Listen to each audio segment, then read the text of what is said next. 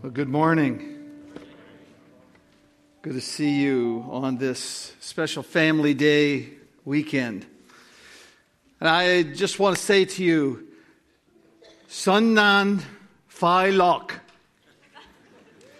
Now, for those of you who don't understand Mandarin, I wished you a good New Year, a Happy New Year. For those of you who speak Mandarin and don't have a clue what I said, I wished you a Happy New Year. And just to spread my wings a little bit, how about Kung Hei Fat Choi? Because I don't want to leave out the Cantonese people. Am I okay? Louis, am I okay? Okay. I have so butchered that language, and I'm such a shame to some of my life group members. But Happy New Year to all our Chinese New Year people, and I want to get in on one of those celebrations. It sounds like a really great thing, doing 2 New Years. Anyway, bless you all. Hey, just want to think for a minute about living in an uncertain world, a world of uncertainty. It's true, isn't it? What can you be sure of? What can you take to the bank? What can you stake your life on? I think we are let down in many cases. It used to be, I remember people used to say, "What do you know for sure?" How do you answer that? And the answer of most people was death and taxes.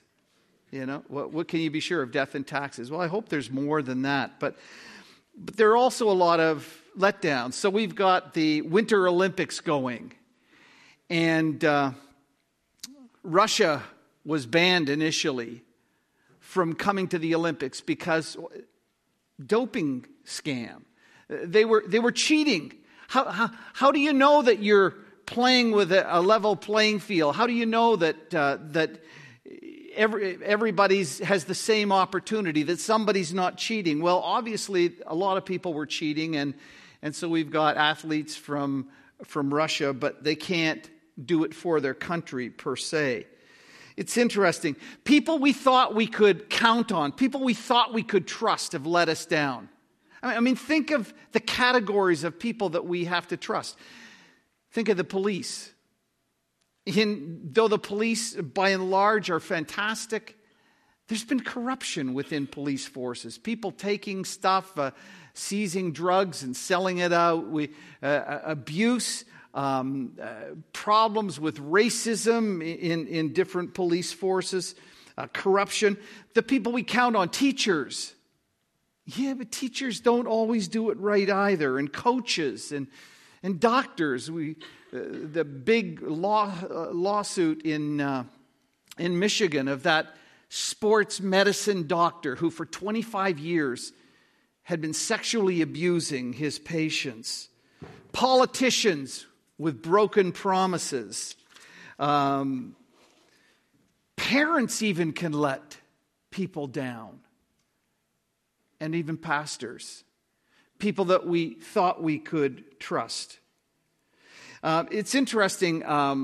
While I was away in India, I had a wonderful time. But one of the things I wanted to do with the group of students that I was dealing with that we've done before is I wanted to give them a little money to go out and buy some extra special food for a meal that we could have together, because they don't get meat once or twice a week, and so we wanted to kind of kick it up a notch. And so I brought a little bit of Indian rupees that I'd had before, and so I went and I gave them to the principal of the school, and I said, "Look, here, take this money and go buy some good stuff, and on the last day we'll have a party and we'll celebrate." And he came back, and anyway, I have a 500 rupee note here, and just to show how generous I am, I'm going to give this to somebody. And Dominic, I'm going to give it to you because you really deserve it, okay? Reserve Bank of India, 500 500 rupees, okay? This is going to go to your head, but don't let it go to your head. So I gave this guy some money. By the way, the 500 rupees is worth about $10, so it's no biggie, okay? The principal came back, and he was kind of apologetic and a little embarrassed, and he says, "We can't use that money." I said, "What do you mean you can't use that money?" Well, like last March, the government decided they were going to pull certain bills of denominations. You know about that, Kingsley?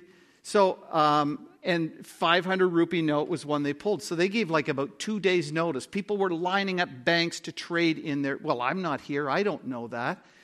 And so, Dominic, I hate to say this, but that $500 rupee note is not even worth 500 rupees. And I said, well, look at, how did I know that? How did they do that? So, you're trusting that you have a currency, but my currency is no good.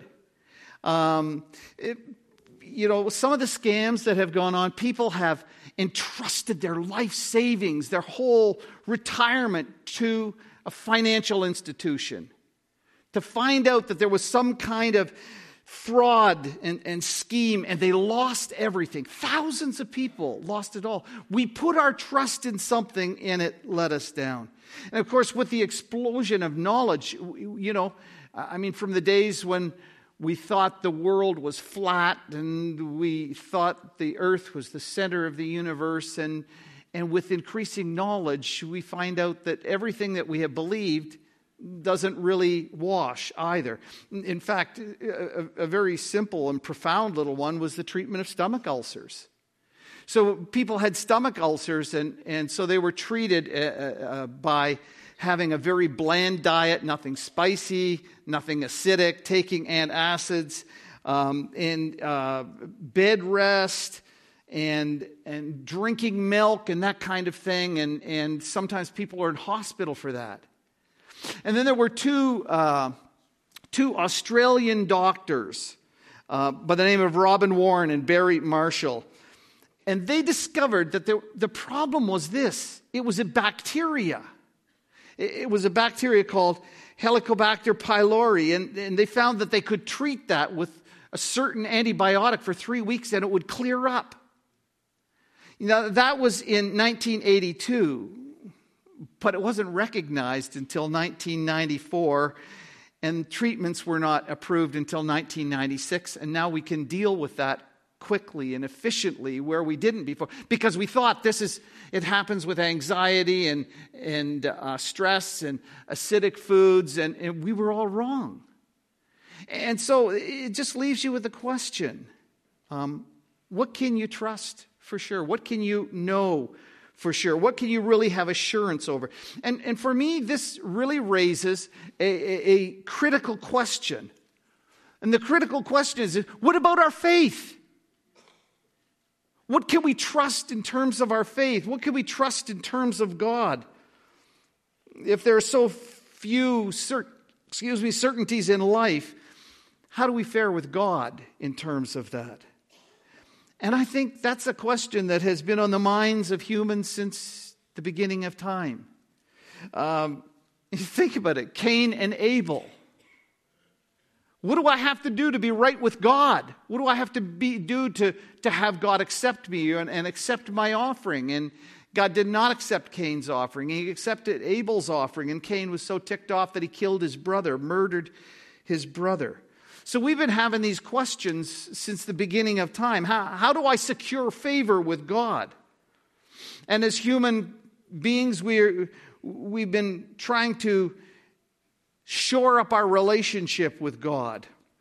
In fact, if you look at the ancient Near East and see how things worked, there's always been a sense that there is something beyond us. There are gods that we need to respond to. And so people wanted to curry favor with the gods. And so they wanted protection, and they wanted fertility and provision. And they wanted lots of children and flocks and crops and herds. And so they would make idols to gods. And they would worship those idols. And they would bring offering and sacrifices so they could feed the gods. And they would try and do things to bring the gods on side to them. In desperation, and we read this in the Bible, they would even sacrifice their children to the gods to get the favor of him. They would go to no extreme to be able to do that. And of course, so much of it was corrupt in that there were orgies, and they would have these drunken sexual orgies so that they could excite the gods and goddesses to have sex, and it would rain down prosperity on people. And so we've been doing this kind of thing for a long time in a lot of different ways. Having been in India recently and seeing how things operate there, and the doing of good deeds and the giving of money to gods and goddesses, to have good karma, to bribe the gods to get what you want. Hey, you know what? We do that kind of stuff, don't we? I better show up to church. I better put something on the offering plate. I better do something to bring God on side with me so that God can maybe owe me a little bit, so I'm just not owing God. Interesting, I read a fascinating article or an essay about India and how the system of wanting to bribe the gods to get what you want has found itself into society in terms of bribing people to get what you want. It's okay because we bribe the gods, we can bribe others to get what we want. Well, so in the area of religion and faith, there remains a lot of questions. Can you have any certainty about faith? Can you have any kind of hope that you can anchor yourself to? That God would accept you, that God would bless you and approve you. It seems to me, for some people, that seems rather presumptuous. Can we really do that? Or arrogant? Can you really say that you're okay with God? Well, to me, there's a dangerous problem here. And the problem is this. If there is a God who has created everything, including us, if there's a God who sustains us, if there's a God who owns us by creative rights, who has the authority to set an agenda for us, who has the authority to say what we should do, and if this God has the ability and the power to be able to judge us, and our whole eternal destiny is bound up with him, then we better get that one right. But because if we get that wrong, we're talking about an eternity. We're talking about meeting God as our judge. We need to be attentive to this issue. And can you really know where you stand with God? What about the person who's doing their very best to try and please God? Or that child that prayed at mother's lap when they were 6 years old, but we've seen nothing in their life? Is that person accepted? Is the person who's doing a good job and working hard? What about the person who's lived a really lousy, terrible, sinful life, and on their deathbed, they cried out to Jesus? What about the person that is so secure that they're kind of boasting in their faith and their status with God? They're so sure. Well, thankfully, God hasn't left us to just muse over these kind of things. He has revealed in His Word things and truths that we need. There's a little letter at the back of the Bible, near the very end of the Bible, called 1 John. In fact, I want to help you find it. If you don't have your Bible with you, let me invite you just to grab the Bible that's in the seat front. If you go to the very end of the Bible, you'll find the book of Revelation. And if you back that up, there are 5 little books there. One is Jude, and then before that are 1, 2, 3, John. So I just want you to understand where this is, so you can find it right near the end of your Bible and it's the first letter that John wrote. And what we have here in John is we have a very capable teacher in the person of the Apostle John. Now, there are a number of Johns in the Bible, so I want you to understand what John this is. We know John the Baptist. This isn't John the Baptist. This is John, whose brother was James, who was one of the 12 disciples that Jesus made 12 apostles. And we see him throughout the New Testament. And I want to talk to you about his qualifications for a minute, because he was picked by Jesus to be one of the 12. Not only was he picked by Jesus to be one of the 12, he was picked by Jesus to be on the executive council. Jesus had, you know what, this may bother you, but Jesus had, I don't want to say favorites, but he had people that he invested more in. And there were 3. And there were Peter and James and his brother John. And they kind of were an executive council. So Jesus had chosen them. He spent 3 years plus with these guys, teaching them. And they were privy to experiences that none of the other 12 got. And God used him to pen 5 books in the Bible. The Gospel of John, the 3 letters of John, 1, 2, and 3, and the final book of the Bible, the Revelation. He saw miracles. He was an eyewitness to everything. In fact, in John 1, 1 John 1, 1 to 3, it says this. That which was from the beginning of Jesus' ministry, which we have heard, which we've seen with our eyes, which we've looked at and our hands have touched, this we proclaim concerning the word of life. The life appeared, and we have seen it and testified to it, and we proclaim to you the eternal life which was with the Father and has appeared to us. We proclaim to you what we have seen and heard, so that you also may have fellowship with us, and our fellowship is with the Father and with his Son, Jesus Christ. He said, we were there from the very beginning. We heard him. We saw him, we observed him, we touched him. We're eyewitnesses. We were there when he did his teaching. We were there when he did his miracles. And he is qualified to speak as a representative of Jesus Christ on this topic. Well, I want to tell you a little bit about his heart. Not only is he was qualified, but he wasn't perfect. I think one of the things that really commends the Bible to us is that the people who are the leaders in this Christian movement are shown to be who they are in real life, with all the warts. I think that's not how probably most of us would try and promote a faith, showing in a bad light. But this guy John, though he was a great guy, he also was a person who had some flaws, some glaring flaws. He and his brother James, I said, were in the inner circle. They were kind of a rough and tumble couple of guys as well. They were nicknamed Boanerges, which means the sons of thunder.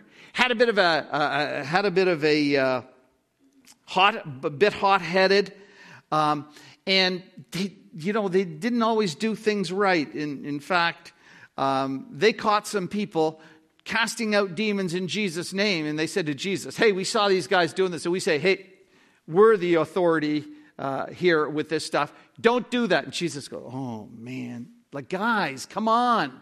They're doing this in my name. They're with us. They're not against us. And then they went, at one point, they went into Samaria, and the Samaritans wouldn't show hospitality to Jesus. And James and John says, Lord, why don't we rub them out? Why don't we call lightning from heaven and just fry these guys? And Jesus is going, oh, man, these guys aren't going to get it. He had a bit of a temper that could flare up, but God was working in him. And he was the only disciple that we know, or apostle, that lived into old age and didn't die by virtue of being put to death and martyred. He lived till probably close to the end of the first century, till he was an old man. He's writing this when he's an old man. The Gospel of John was the last written gospel. And these books that probably follow it then with the letters 1, 2, and 3, and the book of Revelation as well. And he was no pushover. He had some spine and some backbone, but Jesus touched his life, and he would become the apostle of love. 10 times in the 5 short chapters, he says to the people, he says, "My dear children." 6 times he calls them beloved or my dear friends. He writes to these churches with such a warm, fatherly spirit and attitude. And he's protective and caring over them. And he's affirming. But he's also forthright. And when he sees something wrong, he's going to deal with it. And he wants to protect these believers with this fatherly affection. And he had a purpose in writing. And his purpose, I want to talk just a second about the Gospel of John, because he wrote that first. And in the Gospel of John, here's what he said was his purpose. In John 20, 30, 31, Jesus performed many other signs in the presence of his disciples, which are not recorded in this book. This is the Gospel of John. But these are written that you may believe that Jesus is the Messiah, the Son of God, and that by believing you may have life in his name. He said, I'm writing this because I want people to know who Jesus is. I want them to be able to enter into a relationship with him. We said as our mission is to help people to know Jesus Christ and to follow him passionately. And John, in the Gospel of John, wants people to come to realize who he is and to have a relationship through Jesus Christ with him. And then John's letters follow up kind of as an accompaniment to that. I'm telling you how people enter God's kingdom and become a part of his family. But I also need to help you grow and be saturated in your faith and understand and grounded. And so in John's letters, we see in 1 John 5:13, John says this, I write these things to you who believe in the name of the Son of God. Why are you writing, John? Tell us, what is it you want to communicate? I'm writing this so that you may know that you have eternal life. I don't want you to have to guess about this. I don't want you to have to live in such a tenuous way. Does he love me? I just blew it. He says, I want you to know. I want you to have knowledge. And so what we want to do over the next 3 weeks is we want to look into John's gospel and we want to find out, hey, am I on the right side of God? Does God accept me? Am I his child? Am I secure in that? Or can I be secure in that? We want to ask those questions. And let me say this. You need to get the whole picture, okay? You can't come to 1 or 3 or 4. You need the whole picture to understand this. So he's writing this so that we can have knowledge. John, in all the confusion that his readers had, with all the problems, with all the challenges, they had false prophets that were weaseling their way in and getting people all messed up in terms of their thinking. And he wanted them to have reliable knowledge in terms of their spiritual status. And he believed that they could have a knowledge, and he writes to help them understand where they were standing and what he wants of them. So in doing so, he's going to provide some tests. And over the next few weeks, we're going to apply these tests to our life to see where we stand. To me, the greatest tragedy is that somebody could attend church month after month and year after year and hear the preaching of God's word and never really be a true and genuine believer. To me, there's nothing more tragic than that. And so I trust that we'll pay attention to this, and we'll let God speak to us and give us understanding about ourselves and where we're at. So this day, I want to say that there are some objective tests and there are some subjective tests. And today we want to start with the first test, which I've called the acceptance of the gospel. The first test is the acceptance of the gospel. God has communicated in Scripture, and Jesus spoke about the gospel. Now, the gospel just means good news. And this good news is essential to our standing with God, in our sense of security. Well, what is the gospel? And I just kind of want to run through this. First, the gospel, or the message that we need, is this. It's about Jesus. The gospel is about Jesus. In fact, 14 times in this do we hear about Jesus. It's Jesus, Jesus, Jesus. The Son of God, over and over, 7 times. It's the Son of God. It's the Son of God. It's Christ. He wants us to know that the gospel is about Jesus. Now, we read the first 3 verses, but let me just go back there and let's look at that. That which was from the beginning, which we have heard, which our eyes have seen, and which we have looked at and our hands have touched. He says, we've had an encounter. This isn't some phantom. This isn't some dream. This is a person. This is a person that we have seen, we've observed, we've heard, we've touched. We've had this concrete relationship. And this we proclaim to you concerning the word of life, the message of life. What we need is life, eternal life, life eternal. But the life appeared, and we have seen it and testified to it and proclaim to you the eternal life which was with the Father and has appeared to us. We proclaim to you what we have seen and heard, so that you may also have fellowship with us, and our fellowship is with the Father and with His Son, Jesus Christ. This is a message that is wrapped up in a person. The gospel is about Jesus, about who Jesus is, and about what He has done. And so multiple times we find references to Jesus in these 5 short chapters. They witnessed His life. But if it's good news, there's also some bad news that goes with us. And the bad news is this. The bad news is about our sin. It's about our sin. We have a problem. And the problem is sin. And in John 1:8, it says this. If we claim to be without sin, if we claim to be without a propensity to doing wrong, we deceive ourselves and the truth is not in us. So he says, all of us have this propensity to doing wrong things, to going the wrong way. You find that?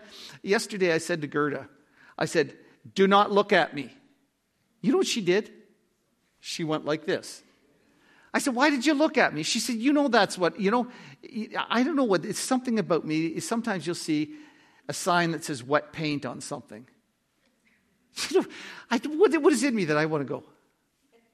Oh, it is. There's something in us that you say go left, I want to go right. You say don't do it, I want to do it. You say do it, I don't want to do it. There's something in us. You see it in the little children. You see those how they can be so defiant, even at as tiny children.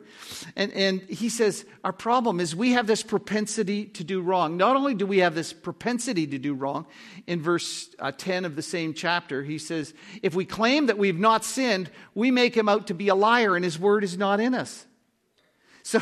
So not only do we have a nature that is prone to doing wrong, we do wrong stuff. And sometimes we're so disappointed with ourselves.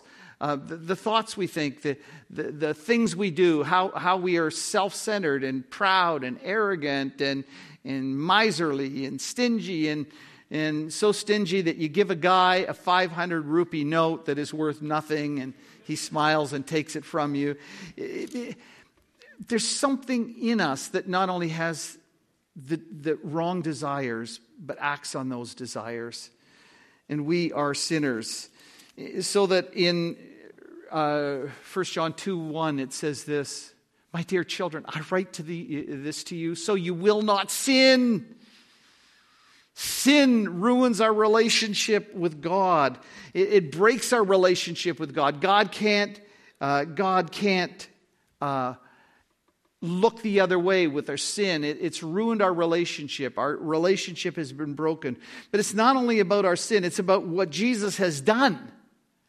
What Jesus has done. And what Jesus has done is he's done something to correct the problem that we have in our broken relationship with God because of our sin.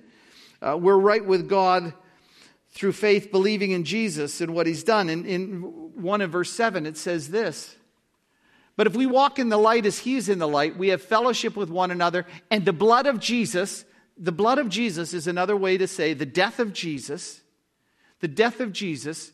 his Son, purifies us from all sin. He died to take the penalty for our sin.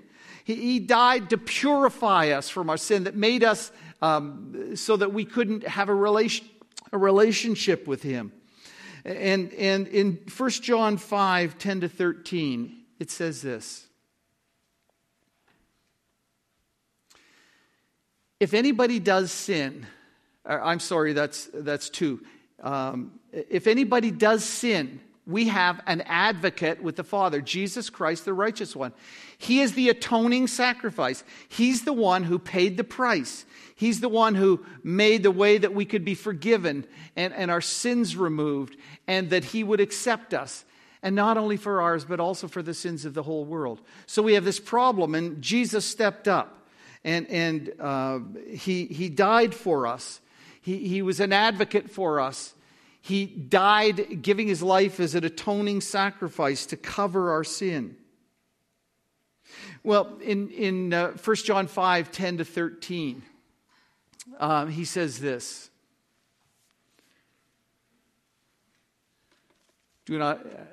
Good. Whoever has the Son has life. Whoever does not have the Son of God does not have life. I write these things to you who believe in the name of the Son of God, that you may know that you have eternal life. How do you have eternal life? You have the Son. If you have the Son, you have eternal life. If you don't have the Son, you don't have eternal life. He says this in chapter 5 and verses 4 and 5. Everyone who's born of God overcomes the world. And this is the victory that has overcome the world, even our faith. Who is it that overcomes the world? Only the one who believes that Jesus is the Son of God. It's interesting. When you look at what Jesus has done for us, we look at our response. And our response is to believe in what he's done, to put our faith in what he's done. And this goes back to John's gospel, where he invested in that gospel in helping us to know how we can be right with God. And how we can be right with God is by believing in him. In fact, in John's gospel, I counted it up. 86 times it says believe, believe, believe, believe. If you don't believe this, you've got to believe. You've got to believe. Probably the most famous verse in the Bible, John 3:16. For God so loved the world that he gave his one and only Son, that whoever believes in him shall not perish, but have everlasting life. The everlasting life who's come in Jesus. In John 5 and verse 24, John makes another statement. He says, Jesus says, very truly I tell you, whoever hears my word and believes him who sent me has eternal life and will not be judged, but has crossed over from death to life. There's a verse in the Bible that is incredibly telling and piercing. In John 6, verse 28 and 29, Jesus says this. He's responding to people who are asking questions about how do you know that you're right with God. He asked him, what must we do to do the works that God requires? What do we need to do to bring God on side with us? What do we need to do for God to accept us and put his blessing upon us and take us to heaven when we die and give us eternal life? What do we need to do? What must we do to do the works that God requires? What does God require of us? And Jesus answered this. Listen, the work of God is this: to believe in the one who sent him. That doesn't sound like work. It's not work. It's not work. He says, what you need to do is believe. What you can't do for yourself, I can do. The work I require is not work. It's believing. It's trusting.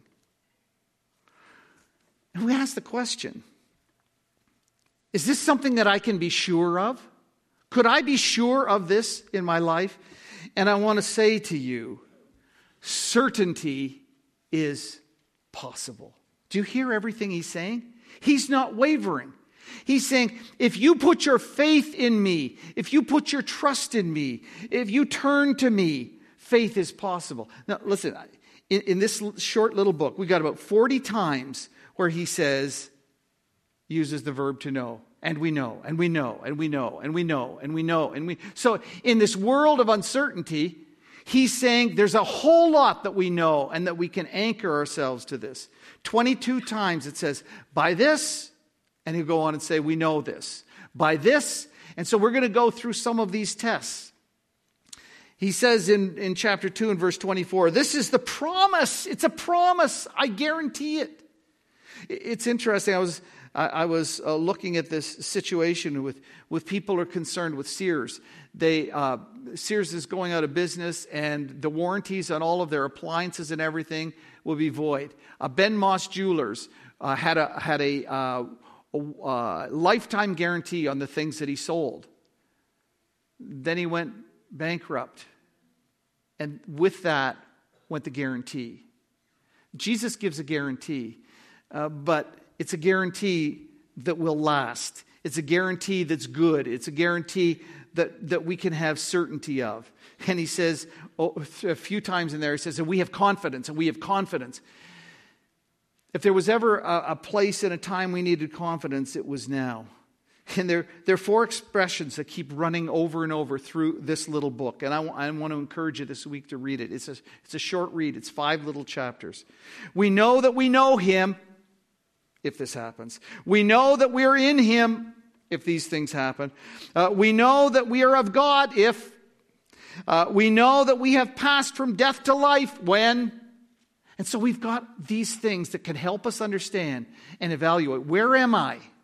And am I in a right place? Or what do I need to do in a right place? Or at least I know I'm not in a right place, whether I'm willing to get in a right place or not. And he says through all of this, it's not relying on yourself, because you can't do anything. You're sinners. You're alienated from God. And what you need is Jesus and what Jesus has done for you. And what opens that door is faith.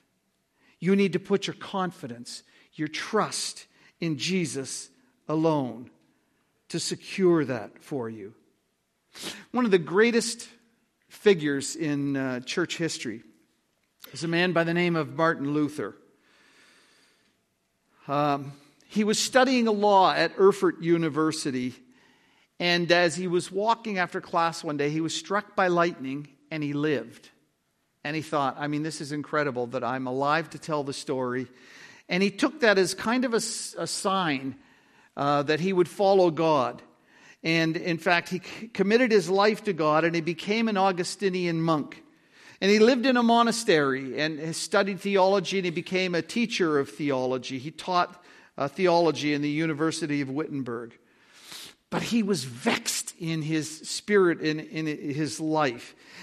For all the careful lifestyle that he lived in the monastery and how he lived such a regimented, careful life to seek to please God. For all of his knowledge as a teacher of theology, he talks about having a very disturbed conscience.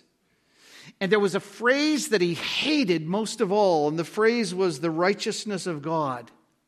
It really bothered him. It irked him.